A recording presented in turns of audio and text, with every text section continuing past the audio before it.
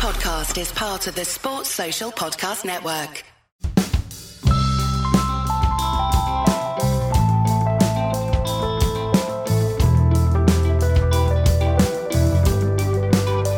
This episode of Red Inca, we're talking about a spectacularly bad year for pretty much everything, but they did still play cricket in it. Just.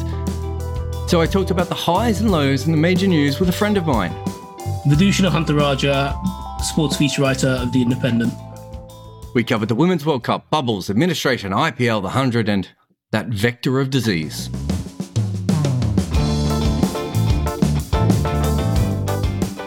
All right, Fish, I'm going to take you back to perhaps the greatest thing that happened in 2020 of almost anything. It was the fact that Katy Perry came back to cricket. And this time she was forced not to dance with Dougie Bollinger while he was a little bit inappropriate with her. This time it was all about her and the Women's World Cup final. That was one of the greatest things that ever happened to cricket. It feels like it happened 83 years ago, but I did check the date. It did happen in 2020. It did, yeah. And it's funny, you wouldn't have thought it happened in 2020, given how little women's cricket we've seen since. But that was the end of women's cricket. We perfected it, and everyone just went, all right, we're going to shut up shop now. Why don't you all start podcasts, women? Yeah, that was basically it. It was really, so like, it was quite funny because I suppose the offshoot of that is, the world closed down, a week later. And so a couple of England players were stuck out there, including Lauren Winfield, who got married. And I was talking to her about it, and I was like, you were always going to get married, but if you weren't going to get married, would you have stayed for the final? Bear in mind how heartbreaking the semi-final loss was, where they didn't even play. The whole thing was rained off.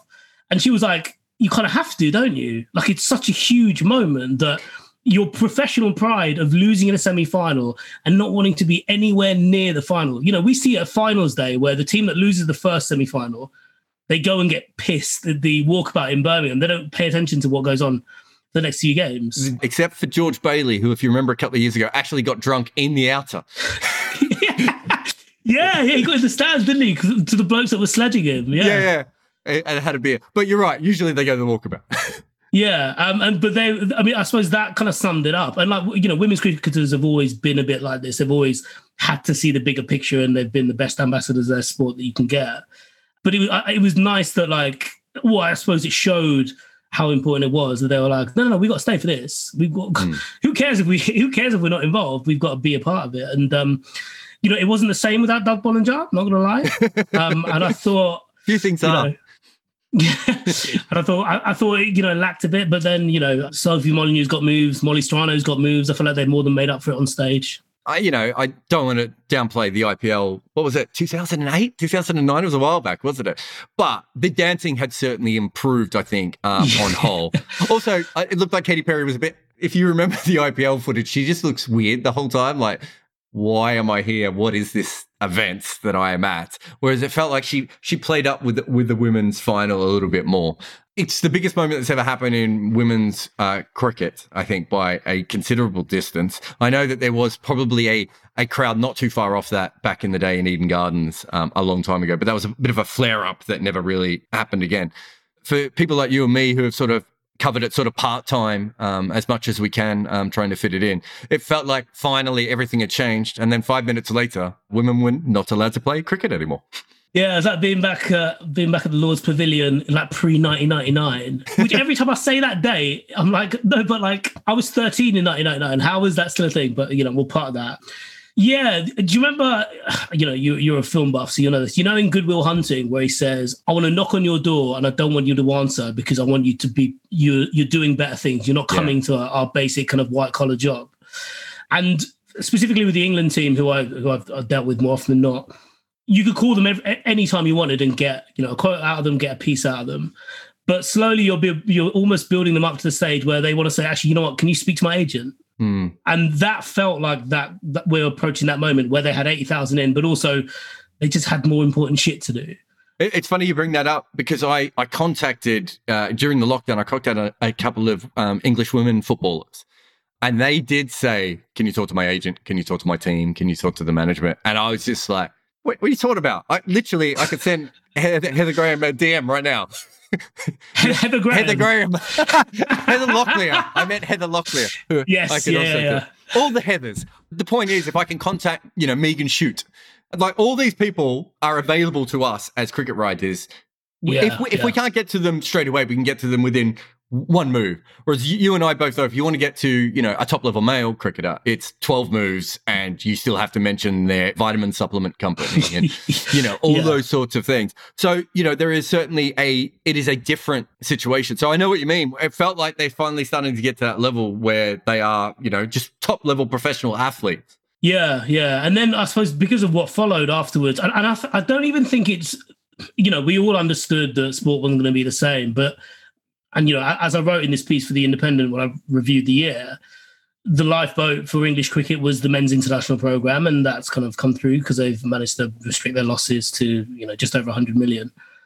But, even the fact that there was news today, we're recording this on New Year's Eve, but there was news today that the India-Australia series has been postponed until next season, and everything's been moving along. Like England women are thinking of touring New Zealand in the same window where they were going to host the next T20 World Cup, which was going to build on what we saw earlier this year.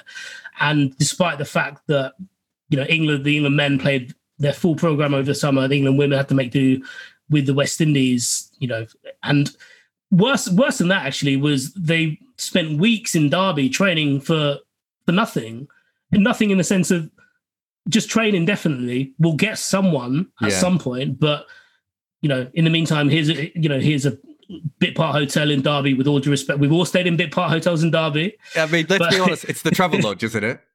I think it was, yeah. Because that Travelodge ends up becoming one of the biggest stories in cricket this year because both sets of women, England and West Indian women stayed there. The Pakistani men stayed there. I think the West Indian men stayed there, and the Australian men stayed there. Now, the Australian men have not stayed in a hotel that shit quality. I'm going to assume since the last time they were in Zimbabwe, and remember they complained so much when they were in Zimbabwe that they brought their own Wi-Fi routers in because they said the hotel was so bad, right? So I can't remember when they last in Zimbabwe. I'm going to say maybe 2010, 2011, somewhere there, right? That was the last time they had to stay in a hotel as shit as the Travelodge in Derby. All due respect to the Travelodge in Derby, which I've never had to stay in, luckily. I stayed in some bad hotels in Derby, not particularly that one. Well, it became like a holding cell, didn't it? It was just like, right, you've got to spend some time in here. Yeah, this is your quarantine. You can leave, but you'll still be in Derby. I mean, just an incredible time. So the women really got stuffed up, but that wasn't just the case in cricket. Obviously, that was a case right across the board in sport at that point. One of the other interesting things that I found was the first cricket board that really started hemorrhaging money was Cricket Australia, despite the fact that nothing had been cancelled.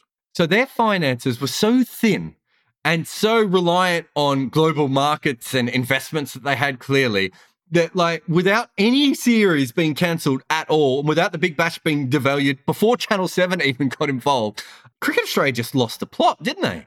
I mean, a lot was made of it at the time, but I don't think the rest of the world really appreciated how absurd that was because, it's something that you've written about a lot in terms of the big three and the way that they've kind of basically, if you're going to hoard all the wealth, you've got to have some wealth in a situation like this. Where has it gone? What have you done with it? Where's the money? If you're taking food out of Zimbabwe's mouth, at least save some for later. Don't eat it all at once. And I think that's when people realised, how much this is all built on sand. And lots made of the ECB's cash reserves and how much they spent putting together something like the 100. But my word, if they didn't have any of that, we'd have seen counties go bust. The game would be in real trouble here because it's. I don't know about Australia, but evidently it sounds like it might because of that issue. It's kind of linked from the top down, and that's not too dissimilar to cricket. Like the ECB have had to cut down on schemes that bring new people into the game. They've had to cut down on schemes that are specifically for people kids between the ages of like 5 and 9. And that's just the way the game is over here. That's just the way it's structured. And, there are benefits to that, but you only really see the downsides at a time like this. Yeah. I mean, I don't know about you, but I've had so many friends who've lost jobs, especially from the smaller countries. I think, I think I might know a couple of people from Cricket Australia who've gone. Obviously, Cricket South Africa is in its own permanent mess, which we could talk about a little bit later. But it's certainly, it has affected the industry quite a bit. Let's talk about the 100 a little bit. Could they have played the 100 this year with no crowds? No, because the whole point is getting people watching it, isn't it? And getting, and to be seen with people watching it. That was the whole premise of it, was I suppose, the reason for distancing itself from the county game is because they didn't want any of the association. It's like when you move from primary school to secondary school and you end up going to the same secondary school as someone in primary school who you, in your own mind, think is not as cool as you. So you're like, I can't go in there and say hello to him on day one. Yeah. And that's kind of how they approach this. That sounds really terrible. That was my example, and you agree with it straight away. I was not that person, but I wasn't sure which person you were in that story, to be honest. I thought you might have been the other one and just felt it more. So I was just nodding in case you had pain. It's really interesting because Sri Lanka obviously went ahead with their league, which was played on a ground of 8 inches wide, maybe the smallest cricket surface that has ever hosted a professional cricket game. And I include the ones in Hong Kong in that, incredibly small ground.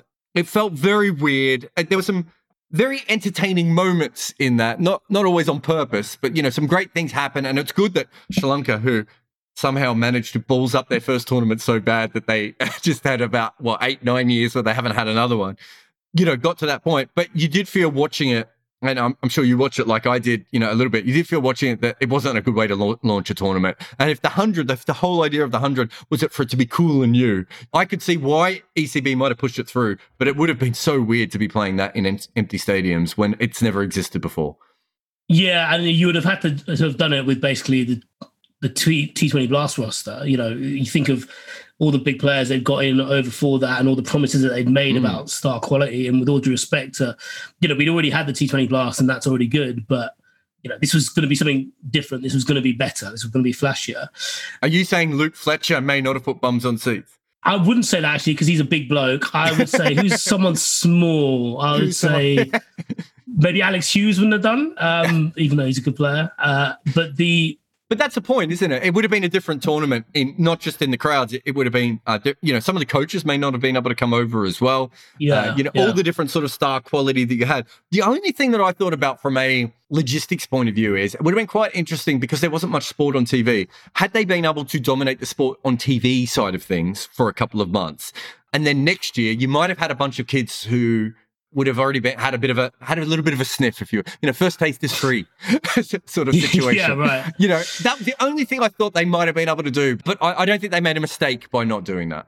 Yeah, I mean, do you think it works that way? I'm really I really go back and forth with the free-to-air argument in general because I kind of think cricket is a complicated sport, whichever way you dress it up. Mm-hmm. And I think T20 has been a good way of making that environment seem less intimidating.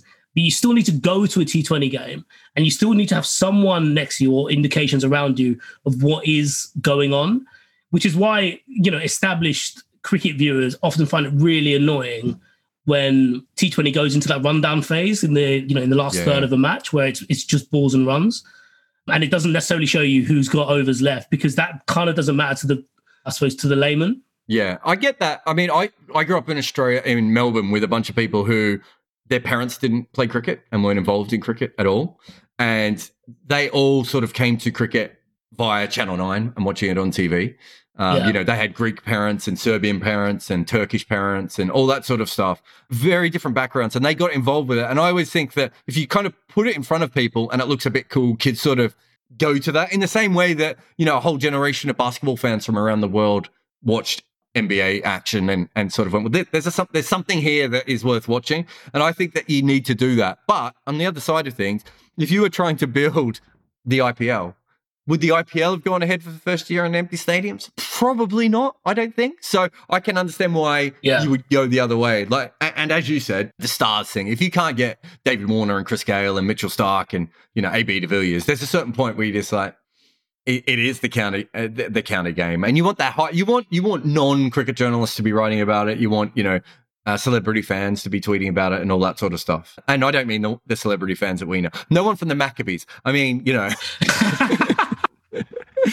I mean the ones that don't normally tweet about the cricket. I'm not talking about, what's his name from Fawlty Towers either, who sometimes tweets about associate cricket.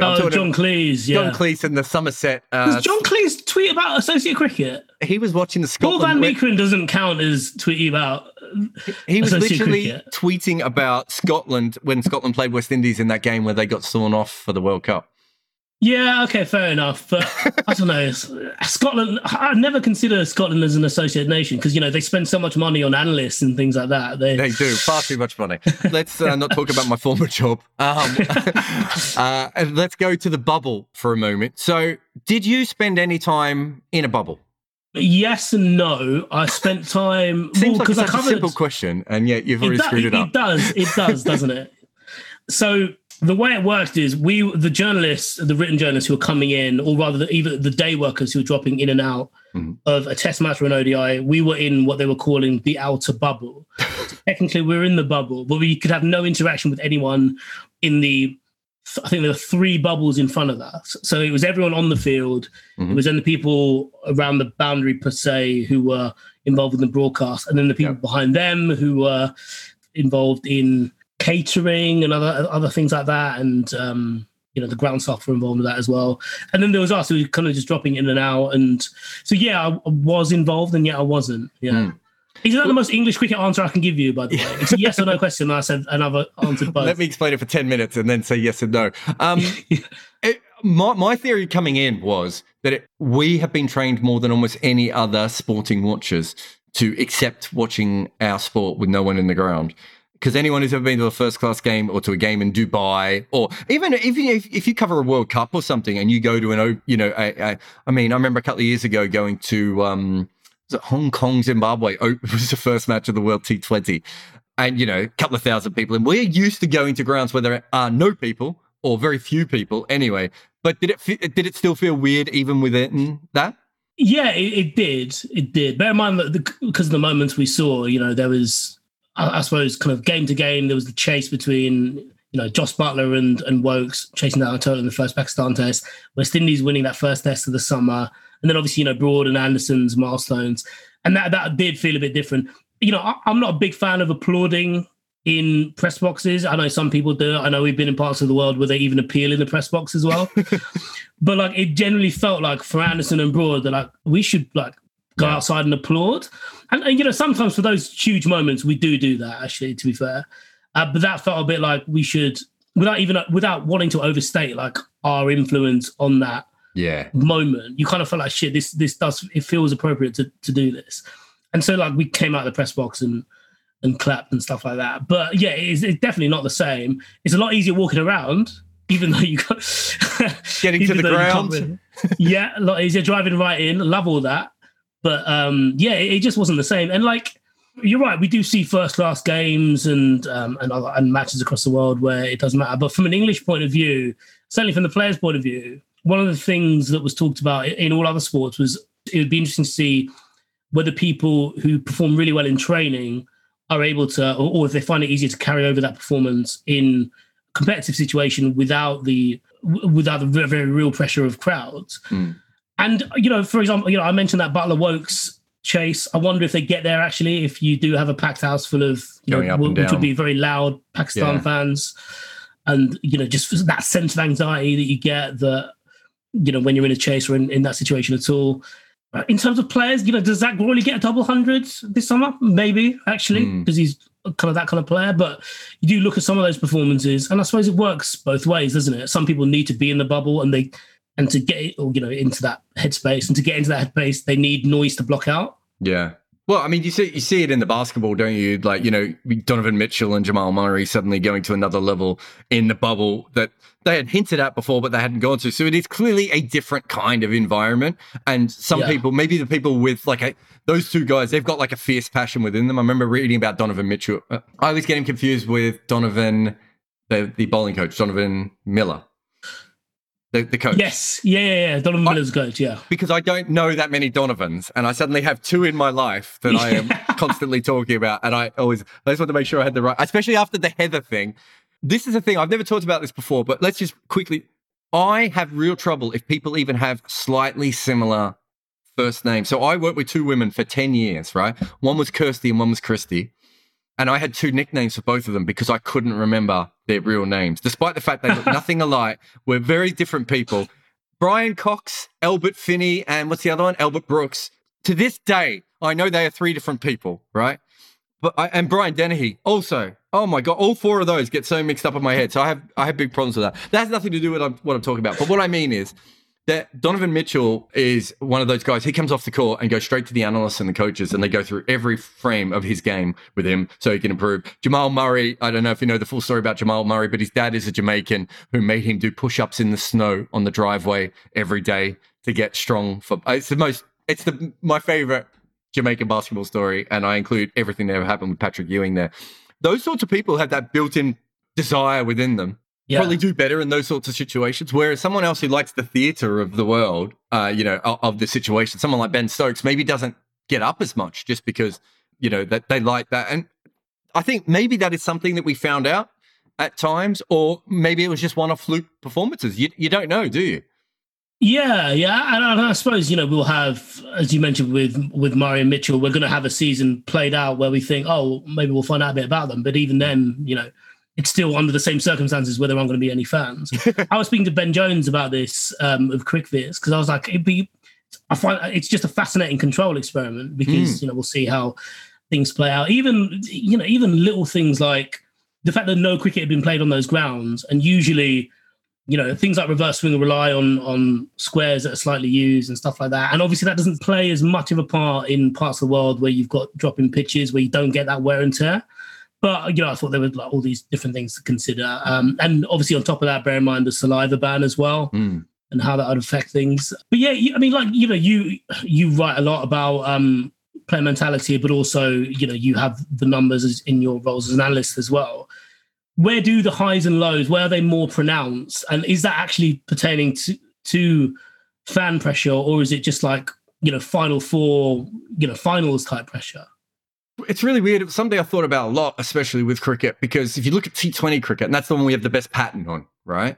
That follows a pattern of the game that the crowd doesn't really have anything to do with. In fact, if anything, the crowd would be so bored during the middle overs, they would want the batsmen to hit out more in those middle overs. And even when the Big Bash have changed the rules and the batsmen have just started blocking earlier, they started blocking in the fifth over rather than the seventh over, because that's the pattern of the game. And so if that's the case, you do wonder how that works. But if you think about it, so Pat Cummins has bowled those really, really long spells at times this summer, right? And with a little crowd there, is that a slightly harder thing to do if you're not going down a fine leg and everyone's telling you how great you are, and in the last over you didn't get the oohs and the ahs? I don't know. I really don't know. And that's why I was sort of saying that I think there are two different kinds of players. I think that Jonathan Trott and Steve Smith, I don't think would be affected with or without a crowd. Like, I just don't think the way that they play would be affected with or without a crowd. Whereas I think someone like Merv Hughes, who probably, he averaged about 28 with the ball. I reckon if you played him in empty stadiums, maybe just a slight bump up to his average, just because he loved being the villain or the hero and the caricature and playing up to the crowd. All of that sort of matters. And I wonder how that goes. But as far as the game goes, I don't think it would have an overall effect. I think the game would still go in the same pattern. But you think about the chasers, I find that really interesting, because having been in Headingley in 2019 and then having watched the Wokes Butler one on, it felt very much like a first-class chase. Yeah, when you're watching a first-class cricket, there's a little bit of that pressure there, but the pressure is the crowd doesn't rise and fall. And especially if it would have been Pakistan, and let's say Pakistan would have expected to be there, so maybe you have 2,000 really loud Pakistani fans there. Then you have a bunch of hardcore English fans who've come along. It would have just gone up and down and up and down, and we didn't have any of that. And so whether that played a part in it, it's a really interesting thing that we'll never, ever be able to answer. Yeah. It's like if you watch back the Headingley Stokes innings, like he plays his most outlandish shots when when it's 9 down, which is understandable because the onus is on him to do more of the run scoring there. But the crowd it's at its loudest when he hits what in isolation could have been seen as consolation boundaries, because it was a bit like, right, you kind of know he's got to go all out, and you have no hope that he's going to do this. I remember speaking to Adam Collins, walked around and was taking photos when Leach came out, and he said like the atmosphere around him was great because it's a beautiful day, sunny. Stokes is teeing off. He might get out any minute now. Let's try and enjoy every second of this before the final rights are read. And there was a moment when he noticed it flipped, where people started going to the bar to get drinks because he's like, oh, it's going on a bit longer. And then people stopped going to the bar because they're like, oh shit, this is happening now. Yeah. And he reckons it was about 20 runs to go when it was a bit like, right, okay, this is, because that's 4 hits. Yeah. But there was certainly that period where there was kind of no hope. He got his 100, everyone wild for that. And I suppose conversely, there are players who do really well in the tedium. So like Ram Prakash used to do this thing. The Sorry analyst has numbers for this. I don't. But he said he used to do this thing where he'd always score 2 boundaries in the over before lunch because everyone was already thinking about lunch. And someone mentioned this to him in the dressing room. And I want to say typical Rams was like, don't tell anyone a thing. People bowl badly in that over before lunch because they just assume we're going to block out anyway. So you get so many freebies and no one remembers that you've done that. And so you can get, if you wanted to, you can get 10 runs in that last over and suddenly you're 30 going into a break or you're 70 going into a break and everything seems a lot easier. Yeah, no, it makes sense. It really does. The one dark spot of the English bubble was Jofra Archer going home with his dog, which I still think is one of the more remarkable things ever, that England just didn't get a bus and that was allowing their players to drive around in their own cars. Also, I don't know how much he loves his dog, but I'm not sure I ever quite fully bought the dog side of that story. But it went pretty successfully as a bubble. Yeah. And it helps when you've got a lot of money and you've told people to invest in huge grounds with huge hotels, joining them, that's a massive bonus. And we've already seen how quickly that unravels elsewhere. But it was, it was a huge success. It was, I mean this in the best way possible, but it was over the top. There were hand sanitizing stations everywhere, really clear signage. They, the hotel rooms were big enough with balconies that people had indoor and outdoor space. Even when Jofra Archer had that breach of protocol, he had to spend the majority of 5 days in his room until he got his test results back. And players would go outside his door and chat to him over WhatsApp. They would play Xbox with him, on Call of Duty and stuff like that. And which is, a great kind of way of keeping up that kind of camaraderie to a modern age. But I suppose it's never been a better time to be quarantined in your hotel room, is it? Because of all the streaming facilities we have and, playing games online and being able to keep in contact and see people face to face in the same way that we're doing now remotely. So, yeah, it's weird to say it came at the perfect time, but yeah, it was from top to bottom in terms of how they executed it and how they put it off, how they got away with certain breaches. That was one of them. There were a few things on the other side, which I suppose didn't get reported because it wasn't a player, but, there's certain issues in there that they managed to avoid as well. There's also the players being able to pull out the performances they were able to pull out and make it entertaining was obviously, that's the only reason we were there. That's the only reason this was all put on. Well, and upholding $1 billion contract, but whatever, mainly about the cricket. And also the sacrifice of the people behind the scenes, hearing people involved in the BBC production who didn't see their kids for months and months. And I can understand why, it's a luxury that people were working, but, I don't have kids. You've got 3 kids. You've got a newborn as well. You can understand and empathize with the stress of that. And also the people who were just working at the hotels, the stories of people having to sleep on floors because there wasn't enough space in the hotels and the sacrifice that they made and the ground stuff as well. It was interesting that Broad mentioned he didn't realise how early ground staff got up, but because they were there at the ground and they would wake up and see them doing stuff at 6 a.m, they were like, "How did you not know that?" I know, yeah, but I suppose until you see someone out there at 5 or 6 a.m, you don't really appreciate how. I won't name him, but I remember speaking to someone there, and he was like, "Because if they're doing stuff at 5, they would have had to woken up at 4." And I was like, people wake up at 4 a.m. for their jobs. Some people only go to sleep at 4 a.m. after their jobs. This is a thing that happens. They're not the first people to do that. It was very interesting. I think cricket was uniquely trained for this because the England players would be used to going to places like Bangladesh and India, where you can't go out as much. If you play in the IPL, in some of those smaller venues, you can't go out as much. Anyone with kids who works at cricket is used to traveling without them, to all those sorts of things. So I remember I listened to, the Aussie Rules footballers and the basketballers really go, "Oh my God, we're going to have to be away from it." And it's just that's just a cricket tour. But if you've never done it before, of course it's a big thing. Whereas in cricket, I think a lot of us were pre-trained. I say a lot of us, I didn't have to do any of this. So it was great. I sat at home. It worked really well for me. I also thought it was the most cricket thing ever that the team that has had the most positive coronavirus cases twice now is Pakistan. If anyone was going to do it, and especially, do you remember that first one when they were going to England? There was 12 of them that had positive cases. And then the next day they were all retested and -4 of them had positive cases, and then they get to New Zealand and New Zealand hasn't had a case in, 4 months. And then Pakistani turned up with positive cases again. It's just absolutely the most Pakistani cricket thing ever to be the ones that just for the bants, we're going to be the ones that all have coronavirus. Yeah, there's a joke to be made about, date of births and how a single Pakistan player can both be in the high risk and low risk category of COVID. But yeah, it's funny, isn't it? Because the England team generally, when they go about their business, from the outside, you might term it as cliques, but, everyone has their kind of different pocket. Whereas the Pakistan team generally are always a lot more together, physically a lot more together. Go to dinner as a big group a lot, don't they?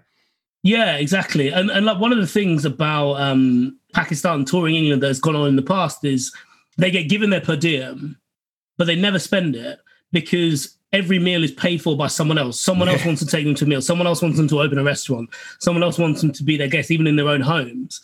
Definitely lost a bit of that, more so than I suppose some of the West Indies players just didn't, because there's a different conversation to be had about the lack of Caribbean representation in cricket over the last 20 years and how it's dwindled. But certainly with Pakistan, that was quite a big part of that. So Pakistan have had quite a few.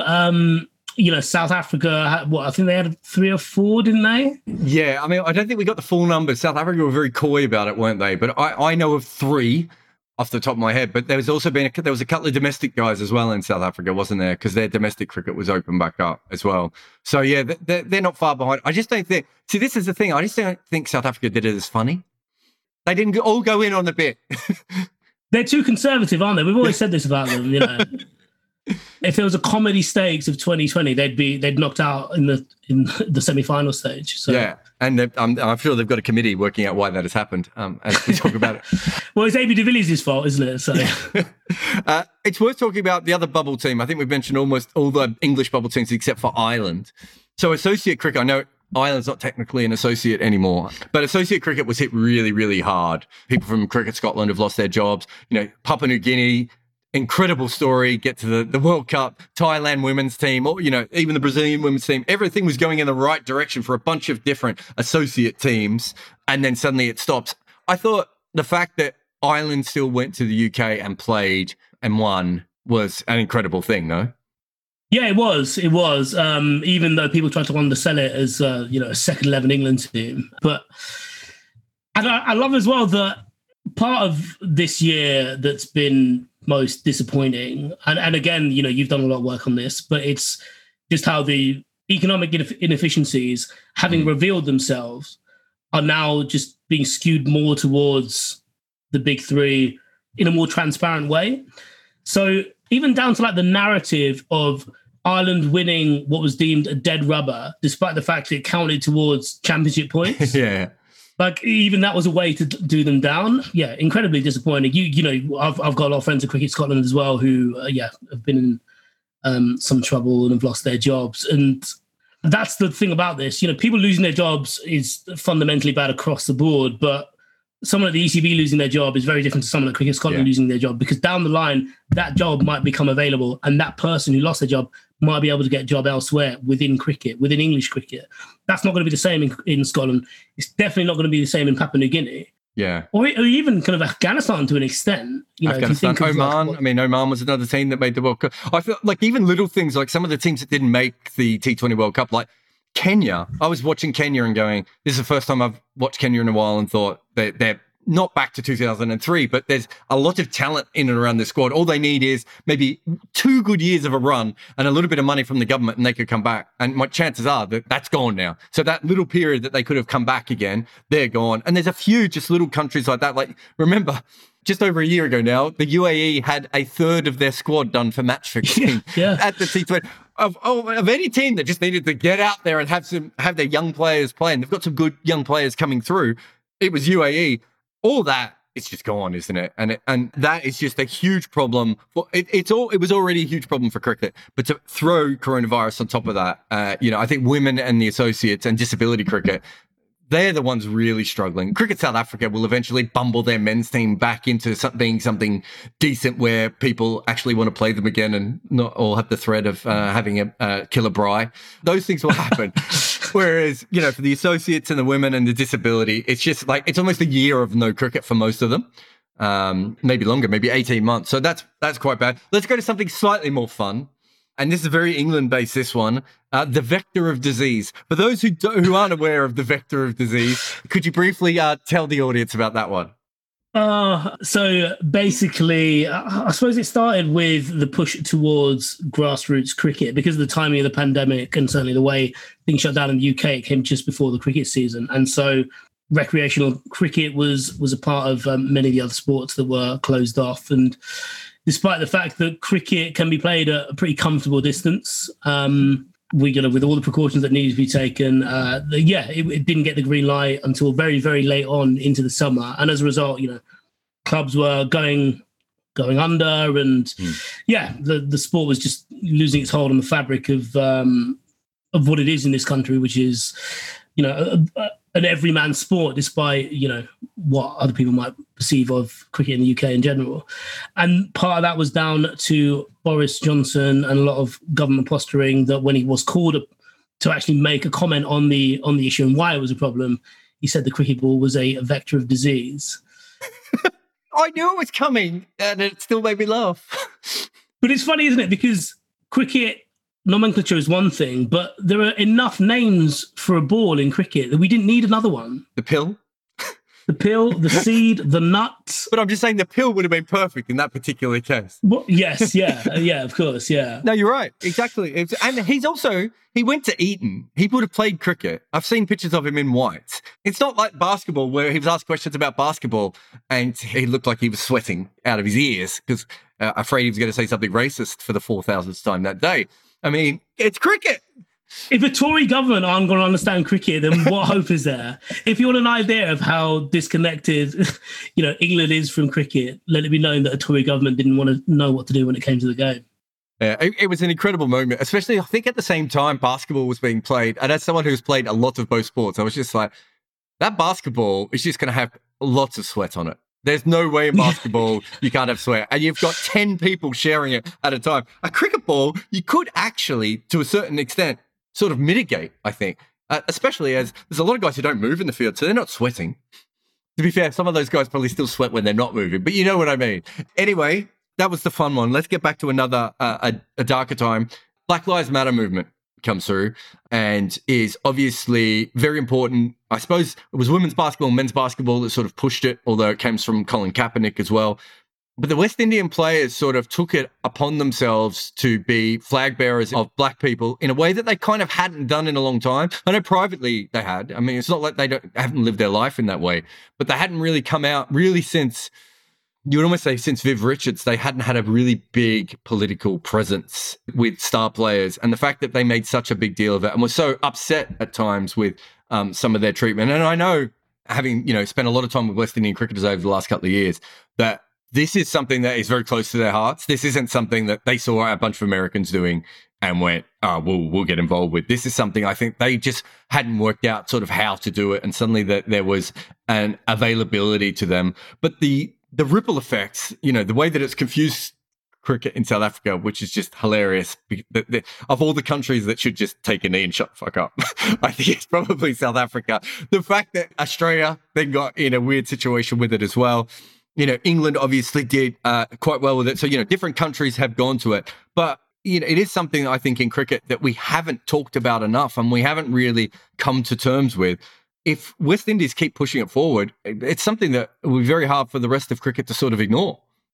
But do you not think by being the West Indies as they are, a majority black team in a non-majority black sport, their very presence, even the fact they're still called the West Indies, it's always had political connotations. Like there's a reason whenever we come to town, we talk about Richards and we talk about, those scenes at the Oval. It's something that's always brought up, and it's something we always think about while they're on tour and then forget.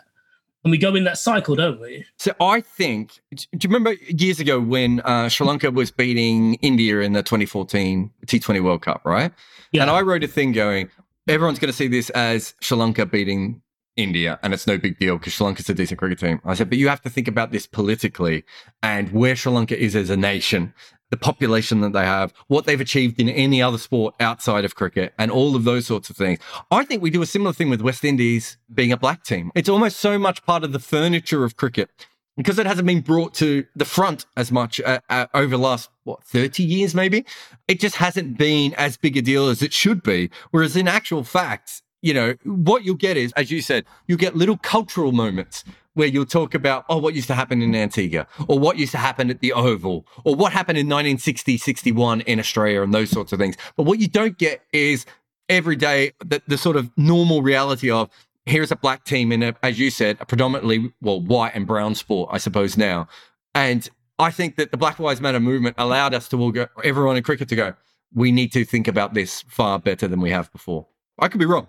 No, I think you're right. And that's kind of what I was getting at, actually, because I think a lot of times the West Indies team and their history with teams around the world is used as an excuse as to, we did fine. We had loads of black players in county cricket during the 70s, when we had Garner playing club cricket here, we had Viv playing club cricket over there, Clive Lloyd was playing club cricket over there. I mean, someone did throw a banana at Garner at Lord's, didn't they? But we don't mention that, do we? He's just a good captain, yeah? That's what we talk about. Oh, and his hat. But yeah, what was really good was that I think the one thing that we should learn from the Black Lives Matter movement is that it really is about being an ally here. And it's not just about, you could even go a bit further, a US journalist, Tyler Tynes, who writes for The Ringer, who talked about actually be a bit more than that, like be an accomplice, help people with that change and be in those rooms and help actually fight those fights rather than opening doors, walk into that room with them. And I think with the West Indies, what they were able to do, because England have never been particularly good at this, and with all due respect to Joe Root, I thought he acquitted himself very well when he was called upon, but it's not his fight to start. It's his fight to get involved with, but it's not his fight to start. And the way that Jason Holder and the other West Indies players kind of just grabbed a bit and left nothing up to chance, really. There was we didn't need any more clarity from them. They said what they needed to say. They told us what they were going to do. They did what they did, and they stood by it. And backed up by Michael Holding and Ebony Renfrew-Benn on that first day at Sky, it really just got the ball rolling and got us having conversations that we needed to have. And George Zabel's piece for Cricinfo, where he spoke to black cricketers who've been involved in the game, it was a great way of showing people actually that, like, but the players you love, they didn't feel loved. The players you talked about having these opportunities, they didn't feel like they were getting the right kind of opportunities, or rather the opportunities they were getting had all these caveats attached to them. Yeah. And, so like I wrote my piece about that, and someone rightly came at me on Twitter and said, you framed that as if Michael Carberry of Hampshire in England came after, his words came after theirs did. It's like, well, actually he had the first conversation this summer. And he was absolutely right. But it took those two to actually broaden out the conversation, which in itself is a huge shame. And it's something that Carberry's been talking about for a couple of years now. But only in this summer was it framed in a sympathetic and an empathetic way. Yeah. I remember talking to my wife about it when it was happening. And she was just like, they just have to start hiring qualified black people across sort of cricket spectrum.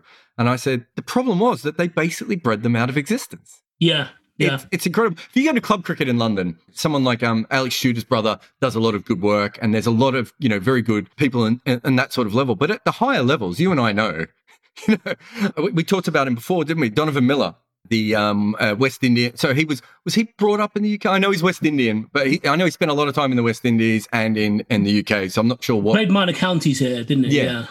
Someone like him, when I saw him in the ECB nets throwing it down, I didn't recognize him straight away, although I think I might have met him in the CPL a couple of years ago. When I saw him, my first question to everyone was, who's that?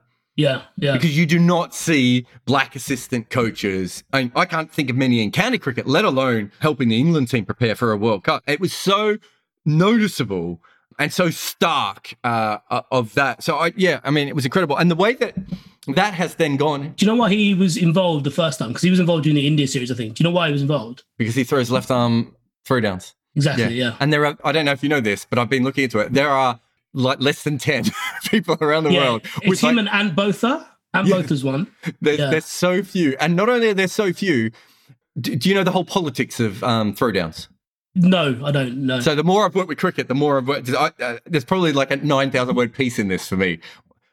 Batsmen realise that at a certain age, coaches can't do it anymore. Yes, but you can't say to your 45-year-old, 55-year-old assistant or even head coach, you can't do it. So they end up just all lining up at one guy and no one ever says anything. So if you have a young guy who can do it, so Donovan's skill is not just that he's good at it. I mean, he was also hired because he'd worked in the CPL. I think he'd been a head coach in the CPL by that point, and he'd also, he had good white ball practice. So England were picking the best available for a number of different reasons. He just also happened to have that left arm. But because he's young and he can still piff them down, and his left arm, it's just like he's one of the rarest people in the world just because of throwdowns. It is such a weird little world. But just to go on from that then goes on to what happens in Yorkshire, which is incredible. So I'm going to tell you my story. I have to be a little bit careful here, but very early on in my career, I was talking to a player who was England fringes player and sort of saying to him, I don't get why Adil Rashid is not playing for England. Like he played a couple of one-dayers. I think he was man of the match in a one-dayer, and 3 games later didn't play for England again and then came in and out. That was 2009. And he was just like, you just got to understand he's got a bad attitude. And I was just like, sure, man, what's his bad attitude? And he said, it's really hard to explain, but he doesn't really fit in. And I was just like, just flesh that out. And then obviously he felt like he was being attacked a little bit and backed away. I hadn't lived in the UK that long when I started hearing that. And because I was a white Australian guy coming into the UK and no one knew me, so didn't know I was a rabid lefty at that point. They just People felt comfortable talking to you about this stuff. The stuff that was told to me from 2008 through to 2010 by assistant coaches, by people, development coaches and all that sort of stuff. I was just like, it's got a huge problem. I remember having a conversation with Adil Ray about it, the comedian, who obviously was involved in cricket as a little bit as well at times. And I was saying to him, it's bad. And he goes, I just haven't come across it. And I said, I just don't think people are saying it to you, whereas they're just saying it to me like over and over and over again. It just manages to always keep below the surface. And there's been some Sahil Dutta back in the day wrote some pieces on it. I think you've written on it once or twice. And there was another Asian English writer who wrote something on it. Obviously, a few more guys have written on it, within the last year as well. But it just seemed that there was never a breakthrough moment of there is a fundamental problem here. And I've been having these conversations for 10 years with people with Inside Cricket, just going, you're not setting this up so that they feel comfortable. You're making it unrealistic for them to do it. And then you've got this young Zimbabwean cricketer who is part of your culture. That's because he's playing it the way that you want him to. And this other guy is doing it the way that he's been brought up to do it.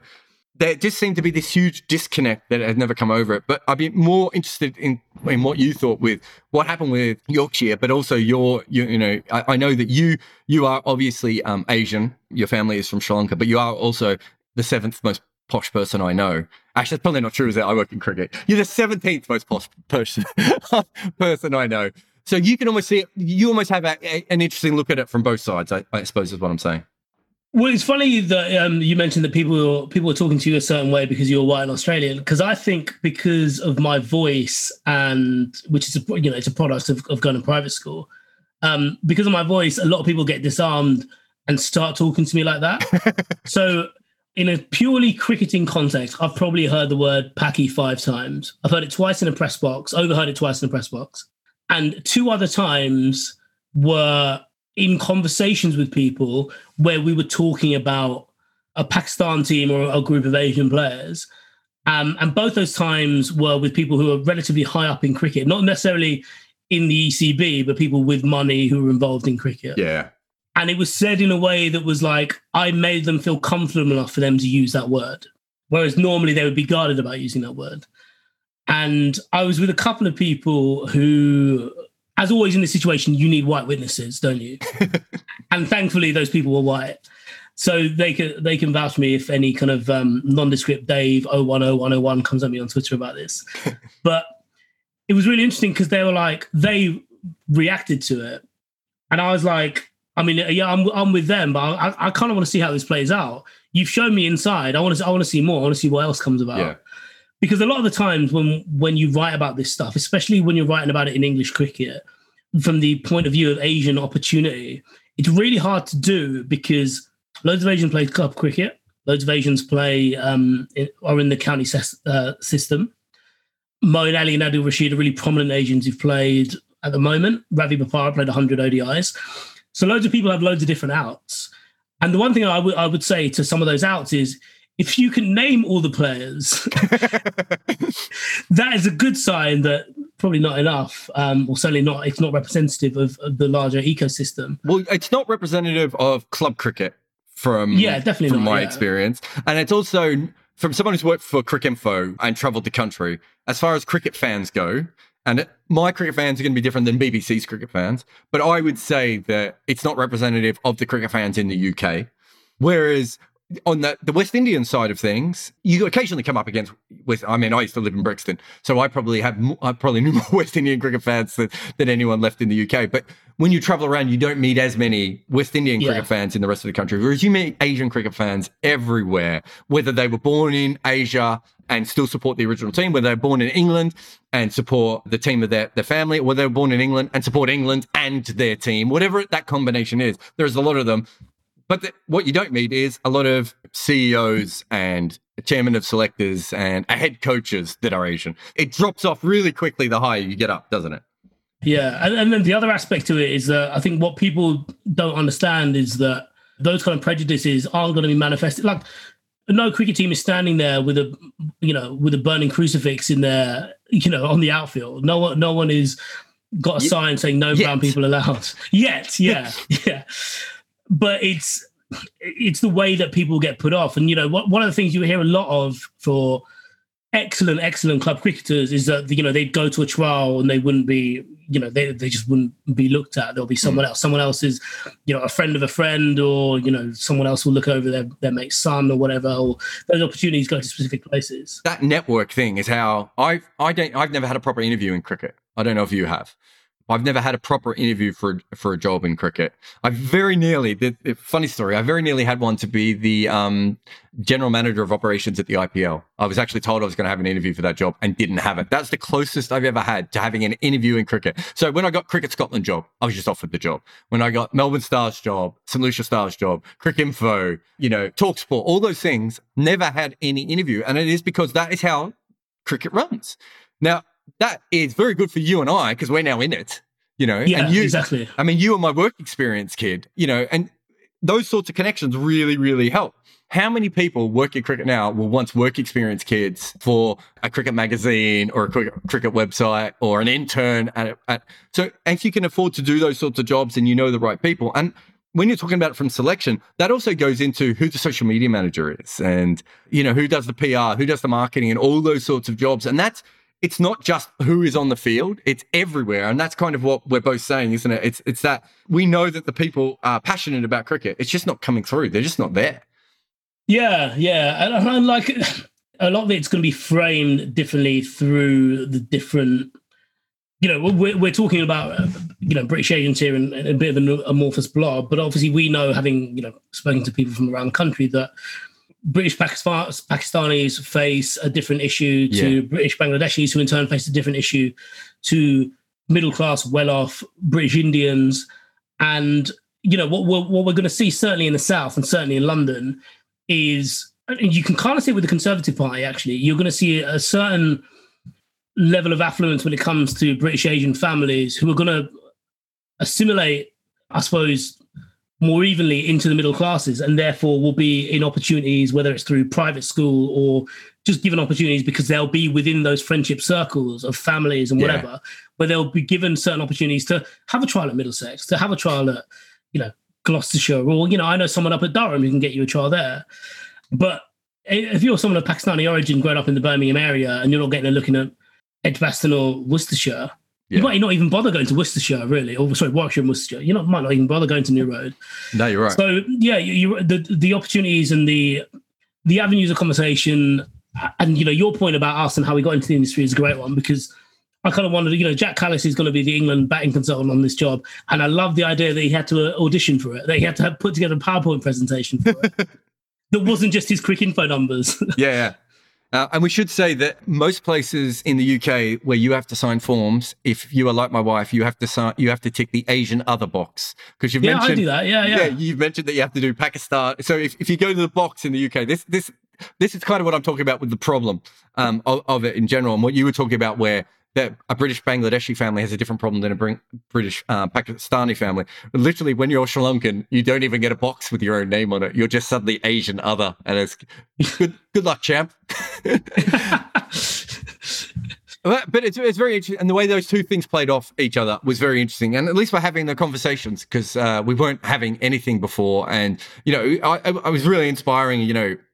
I still haven't sent Ebbs a message because I figured her phone has probably been blowing up for 4 months. But I just want to send her a message and just go, just proud that I've ever, hung around with you and you had the balls to do this and stand up for yourself. Now I'm doing it on the podcast, so she's going to have to listen. So maybe I'll send her the clip rather than anything else. But, it's just great that we are at that point. Even when it's been the shit conversations that Cricket Australia had and Cricket South Africa have had, at least they've been forced to have them, rather than, being able to turn away. And, the whole idea that, I remember there was an article written on one of the blogs saying that cricket was not a very political sport. And it's just like, I'm not sure there's ever been a more political sport than cricket. It's been an incredibly political sport from day one all the way through to now, in a way that other sports are just like, I was doing something with an American recently who's writing a book, and I was going through all the different sort of divides within cricket. And he was just like, I don't know how you guys even get two teams to play each other.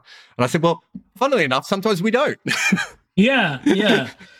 How anyone who pretends to have any interest in cricket can say that, when you only need to look at how people vote for things on the ICC board to realise how political cricket is. It's absurd. And what that basically means is keep politics out of sport is always keep the politics I don't like out of sport. That was what it boils down to, yeah. Pretty much every time. Just how much did you follow the IPL this year? I would assume on a normal basis you wouldn't follow the IPL. But this year, was there anything different? Well, I mean, I do watch it. I suppose you mean follow in a way that in the context of work. If I called you up a month into the tournament usually, and I said, geez, well, I was going to say Bangalore are doing bad, but you can take that as a given. But geez, Delhi's got an interesting lineup. You'd be able to go yes or no, or you'd go, to be honest, I haven't seen many of their games. That's what I think of as following it. Yeah, I think that's fair. I think because of the time of year it was on, I was a bit more I just want some time off now. But generally I'd follow it. The one thing I did notice, I quite want to see this year, was the fact that they're playing out in the UAE and how that's going to affect essentially the team's makeup, because you design an IPL team to do well in India, and yet you go over to kind of the six-heating haven of the UAE. And it's quite interesting that they follow the type of the PSL, in that just the really, really quick bowlers were the difference makers. Yeah. UAE is so interesting. There was a young analyst, I can't remember if he was working for a team or trying to get work with a team, and he sent me all this information about the UAE. And I said, look, there's one thing that you need to know is I don't think you factored in that the UAE has 3 different grounds. Dubai Sports City has 3 different grounds. So there's the main ground, obviously. And then just at the academy, there's 2 ICC academy grounds. And he was lumping all this data in. But cricket fans don't even know that. You wouldn't know that. The only reason I know that is because I've been at all 3 grounds with Scotland, realistically. Even before then, I had a vague idea of it. And the other thing I was saying to him is they're actually very good at that ground at coming up with the kind of pitches that teams want. So when Pakistan was there, Pakistan got the exact kind of pitches they thought would help them win games. But I don't know if you saw in the ICC qualifiers, the actual pitches were lightning fast, and the Dutch bounced out UAE team for, 12 runs or something in a T20 game. Well, they can do whatever they want in Dubai. I mean, they have made a city out of what should be a sandpit.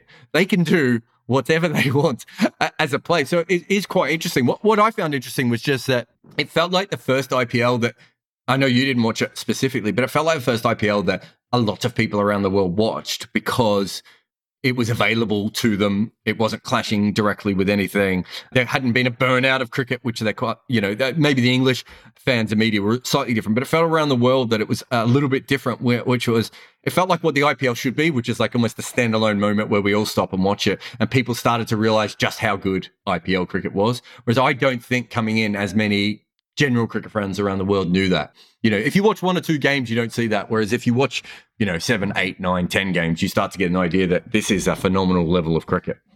Yeah, I can see that. But I think that's the same. You could say the same thing about all T20 tournaments. It kind of has that feel of, you're a basketball fan, that the basketball season is so long that you could legitimately watch 10 games and them all be rubbish. Yeah, that's fair. But if you were able to stick with it even for like 2 weeks on a stretch, you'll see some excellent games and you'll understand not only why it's a good product, but why actually the bad games don't matter, that they're just part and parcel of playing as regularly as you do. So maybe being able to see it, I suppose, in isolation without any of the other distractions, but also having to sit down and flick to it and be like, right, I just have to watch this now. There's nothing else to watch, and I like cricket, and fundamentally that's what it is. From an English point of view, I think there's still a lot of snobbery behind it as well. So you would have got some, not even floating voters, some people just who want to turn a blind eye to it, just having to cave in and actually give it the time of day. But yeah, I always think about that with the BBL. I feel like I built the BBL up in my head because it's the one tournament that I consistently would watch because of the time it's on. Because it's on in the morning, you switch it on, there's nothing else to do. Because I suppose you've just woken up, you come to it with quite a fresh and open mind anyway. And so that's kind of, I wonder if actually, certainly the conversation over here is that how the BBL is comfortably the second best tournament in the world, but it's probably the PSL. Yeah, it's definitely not the BBL. It might have been at the start. These days, CPL and the PSL have very strong claims on being the second best league. And the CPL suffers from the same problem that all American sport suffers, and that people would say it's too late. Yeah. It's the wrong time zone. I did this. The cricketer got me on to talk about it, and they were like, "This is the year the CPL's going to break through." And I was like, "I don't think it is. I just think it's the wrong time zone." And I know they tried to play more games so they could get into the other markets, but there's no watching habits, and people just didn't really come into it. It was very interesting. We've talked about the successful bubble that you were in the outer bubble of. Yes, yeah. When you were only a mild vector of disease. Let's go to South Africa for a minute, because firstly, what an incredible year for South African cricket. If you want to hear the full story, obviously go back to me and Firdaus talking about it. But you basically at this point have their own government coming in and going, you guys can't run cricket correctly. Please stop trying to run cricket. The ICC standing back and going, I really hope someone will tell these guys they're not very good at running cricket. And in the middle of all that, they decided to host one of the more finicky teams, or certainly one of the 3 most finicky teams in world cricket, to be fair. I would say out of those 3 teams, India, Australia and England is probably the easiest to deal with, but still they have a certain standard that they're accustomed to and that they expect.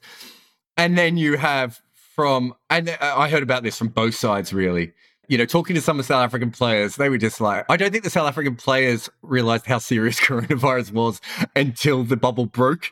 And they seemed shocked with me that all this had happened.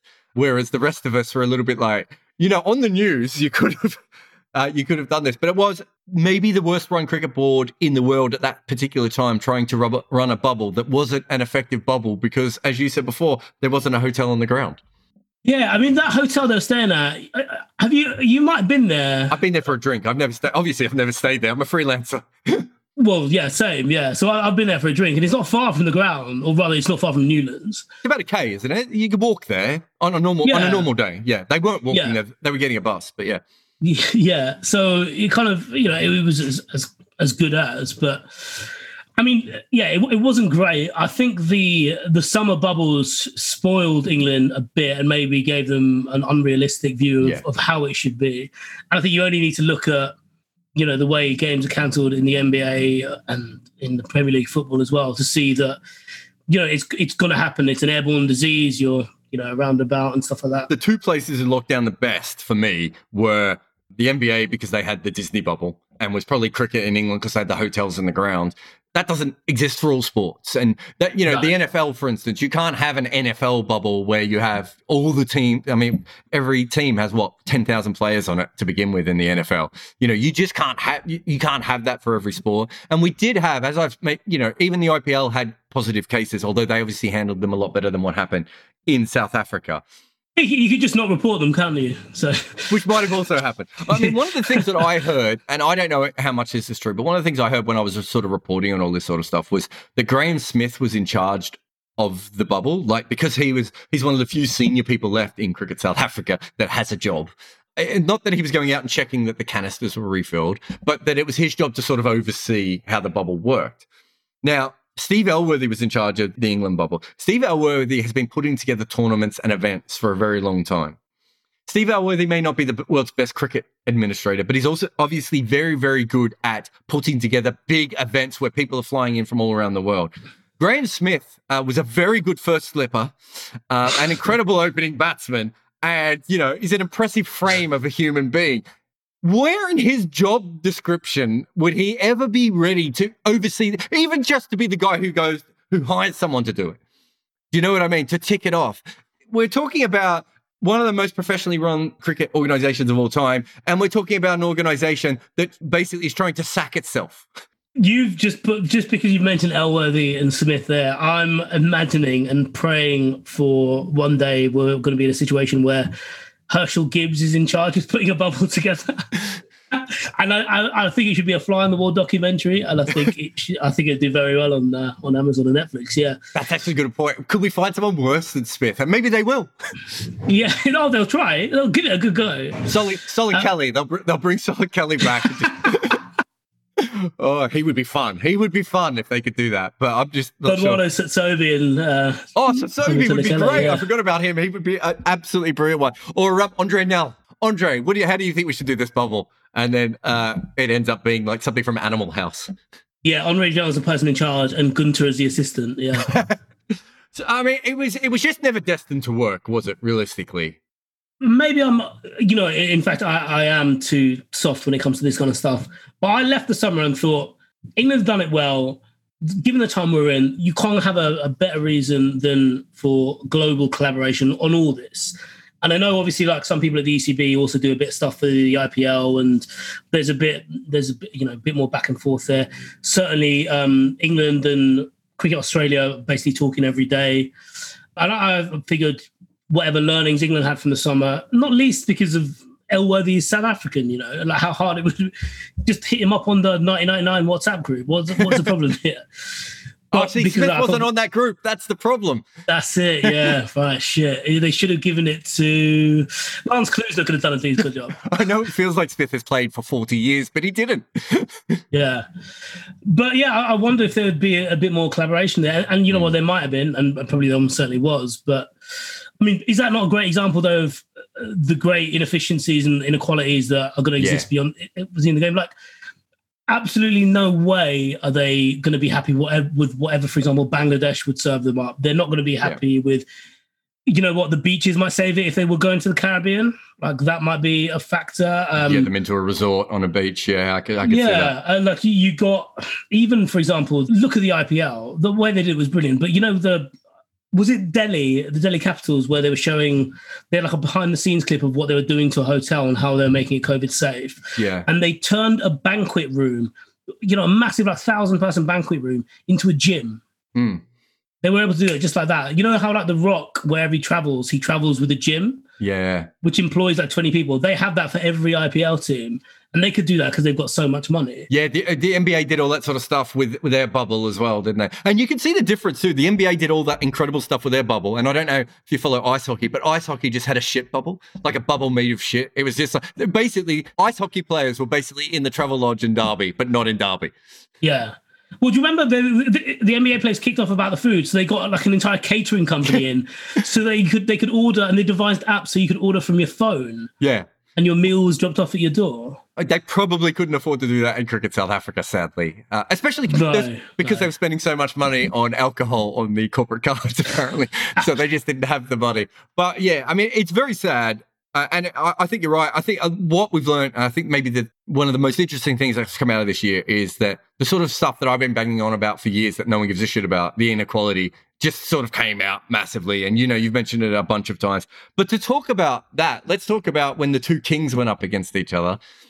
Because, we've talked a lot about COVID, and we're going to finish on something that needs to be talked about. But just before we do, how funny was it that a major cricket team got bowled out for 36? I mean, it's just... Do you remember when England got rolled by Ireland? Even though Ireland lost that test, I reckon I just walked on air for like 3 or 4 days afterwards, just be like, this is spectacular. Well, do you remember England got rolled in the first innings at Headingley? Yeah, just when those sorts of things happen, And it's just like, oh, this is what should happen. This feels great. And to watch India, the might of India, they might never get embarrassed like that. Like if they manage to work out how to make all those $1 billion into the best talent-making factory of all time, they might never be as bad as they were in Adelaide ever again. I hope that's not the case. I really do hope that's not the case. I hope that major teams continue to be shit in a comical way for the rest of cricket history. But the fact that we had that, just there's so much depression and alienation and a terrible year, India just gave so much back to society by being bowled out for 36. Yeah, and to Twitter as well. Twitter was loving it, weren't they? What I thought about was, sometimes you get those games where the bigger team gets rolled, as you say, and that feeling when you go to the press conferences and they're due and they're always late, and you're almost shaking because they're going to be bristling. They're going to be so angry. That media manager is going to be such a dick. You're waiting for all these things. And it happens when India lose. It happens when England lose and Australia lose. But there's that excitement. It's like you're being told off for something else that they did. And you feel you kind of feel in that moment, when it's you have to be silent and you start laughing. You're like, it's that. It's like when one of your parents swears, and as the kid, you go up and go, you've just sworn, but they've actually put a nail through their finger. Yeah. That's what it's like. It's that whole thing of you're right, but they make you feel wrong because they are so furious at what they have done. I know exactly what you mean. It was an absolutely incredible moment and a beautiful way. And then the fact that Australia lost the next test when half the Indian team wasn't playing. It's almost like then Australia was giving us a gift. If somehow England could give us something, just, well, actually, we've got about 2 hours to go, but in a few hours beforehand, that would be ideal. But one last thing, you talk to a lot of players. I talk to a few players as well from around the world. I'm not sure the players can continue to go on the merry-go-round that they're going on when it comes to player welfare. And it was something that you talked about in your piece. It's not something I've written about, but I've certainly, talking to a few of the players, this is really getting to them, isn't it? Yeah. And it's something that's always been a problem, and it was exacerbated by, I suppose, bubble life. But the schedule that England are about to go on, so on Saturday, the 2nd of January, they're flying to Sri Lanka to play 2 tests. From Sri Lanka, they travel to India to play another 4 tests, 5 T20s and 3 ODIs. Then they come back and they're playing Sri Lanka, India and Pakistan at home. And then you've obviously got their kind of domestic program of cricket, which quite a few of them will be involved with. They go to Pakistan for T20 series. They're playing the World T20 in India, or T20 World Cup in India. Then they've got an Ashes. Now, you can talk to me all you want about rotating players, but you're going to need core of 15 of them for about 4 of those engagements. And what we're asking the players is just far too much. And the idea that, if we've learned anything this year in 2020, it's that we've got to be more willing to make compromises on the things that ultimately don't matter. And people matter more than anything else. And the welfare of people, and we work in a sport where mental health is a huge sticking point. And the fact that we're going to walk into this year without any kind of compromise at all is it's just astounding to me. And the other thing about this is we'll get emails from the PCA. There are all sorts of charities, all sorts of initiatives that the ECB want to talk about how they look after players post-retirement, about how they're doing more for mental health and, ensuring that players aren't just hobbling into retirement. And yet we never see it. We see all the stuff after it. We see all the stuff that raises money for these causes so that they can help people after that. We never see anything during the season. We never see anything during their careers where, they get paid very well, but they're not going to go out and buy bionic knees when they finish playing, And this is another great example of how do you not realize this is a problem? And it's interesting. We started talking about how little cricket's being played by female players and by associate cricketers, and we end up in this other situation where we're just asking too much of the ones that do play cricket. There's got to be a happier medium here to strike, and I'm complaining, and I don't know the solution beyond just cut the schedule. Really, I think what's happened is cricket boards haven't just done the one thing that they had to do, which is there's no way we're going to be able to make this up. Yeah. There's no way we're going to be able to make this up. And I don't know at what level they need to get to when they make that decision, but they are going to burn out a generation of cricketers. They're going to have mental health problems. They're going to have physical health problems.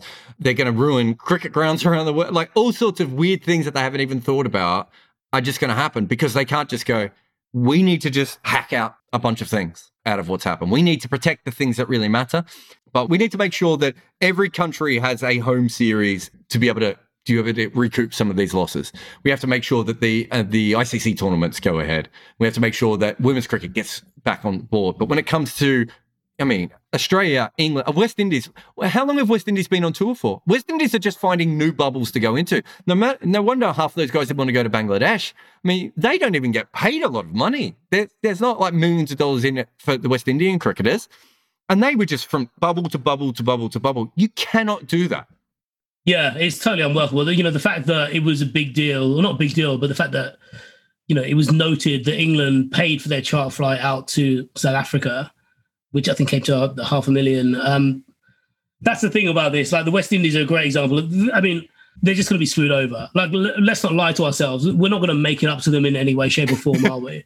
We're just going to, okay, well, thanks for that. Cheers. We did our bit. Whatever you need from yours, just take it out of the packet we give to everyone else, This isn't going to be made up to them. This, in the same way, it's not really going to be made up to Pakistan. Again, with all due respect to the cricketers that will end up going there, but it's going to be a C-string team that goes to that T20 tour after the English summer because the schedule really. But, if we're going to go back to what you and Sam and other people have written about and have been calling for is just a more general part, an equal share. We're not going to get anywhere near that. People are going to chase their losses, and only certain people can afford to chase their losses, and that is, England, Australia, and India. Well, on that great note, thank you very much for coming on to the podcast. I suppose, to be fair, it would be disingenuous to us to finish a 2020 review and not kind of shit on everything. Yeah, I was thinking, what could we laud at this moment? I thought about Cameron Green, but then, I don't know, Sean Marsh scored runs in the BBL, didn't he? We could do this in 2014, he'll still be around scoring runs in the BBL. Benny Howell played 2 IPL games. Is that saved my year? Benny Howell played in the IPL? You're an idiot. Did he play in the IPL? Did you really not know that? No, generally I didn't, no. Yeah. Who did he play for in the IPL? Renegades. You mean the BBL? What do I say? IPL. Oh, yeah, sorry. Fuck. Yeah, there you go. What a great way to end 2020 with you being Ron on your own podcast. I don't know Heather Knight from Heather Graham from Heather Locklear. I struggled with Donovan Mitchell and Donovan Bailey and Donovan Miller. See, I told you the Donovans get me. The Donovans really get me. And now I don't know the difference between the IPL and the BBL. It's been a long year, man. It has, yeah. We've survived, just about. Obviously, as you just heard from me and Bish, 2020 was a bad year. But let me tell you one really cool story that just happened. Kavem Hodge is a young cricketer from the West Indies who's struggled to get much attention so far in his career, largely because he doesn't just hit everything for six and isn't a natural T20 star. He also reads books. He was actually introduced to me as the cricketer who reads books when I first met him when we were both working with St. Lucia. And while we were there, one night I saw him go downstairs to get milk in the middle of the night to eat the cereal he got from a local supermarket. I just really liked him. We were bus buddies. We would sit next to each other and chat and discuss things. And he just seemed like the sort of person that in any walk of life I would have had a lot of fun talking to.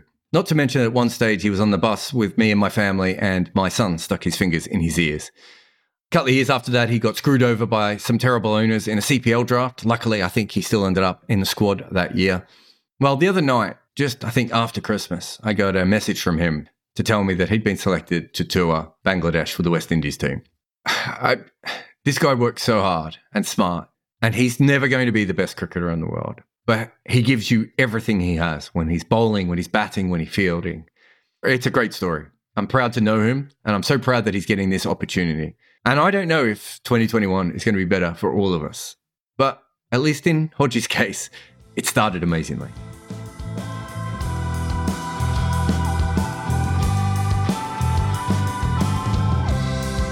Thank you for listening. There are links to works by my guest in the show notes. Please review this show on Apple Podcasts or on any podcasting platform you have access to.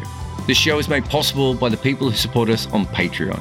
So thank you all to those who do. If you want to hear more Red Inker episodes and you have available funds, please help us out on Patreon, which you can find the link also in the show notes. Red Inker is made by me, Jared Kimber. Nick McCorriston is the producer. He looks after your ears. And the theme tune is called The Prisoners by the Red Crickets.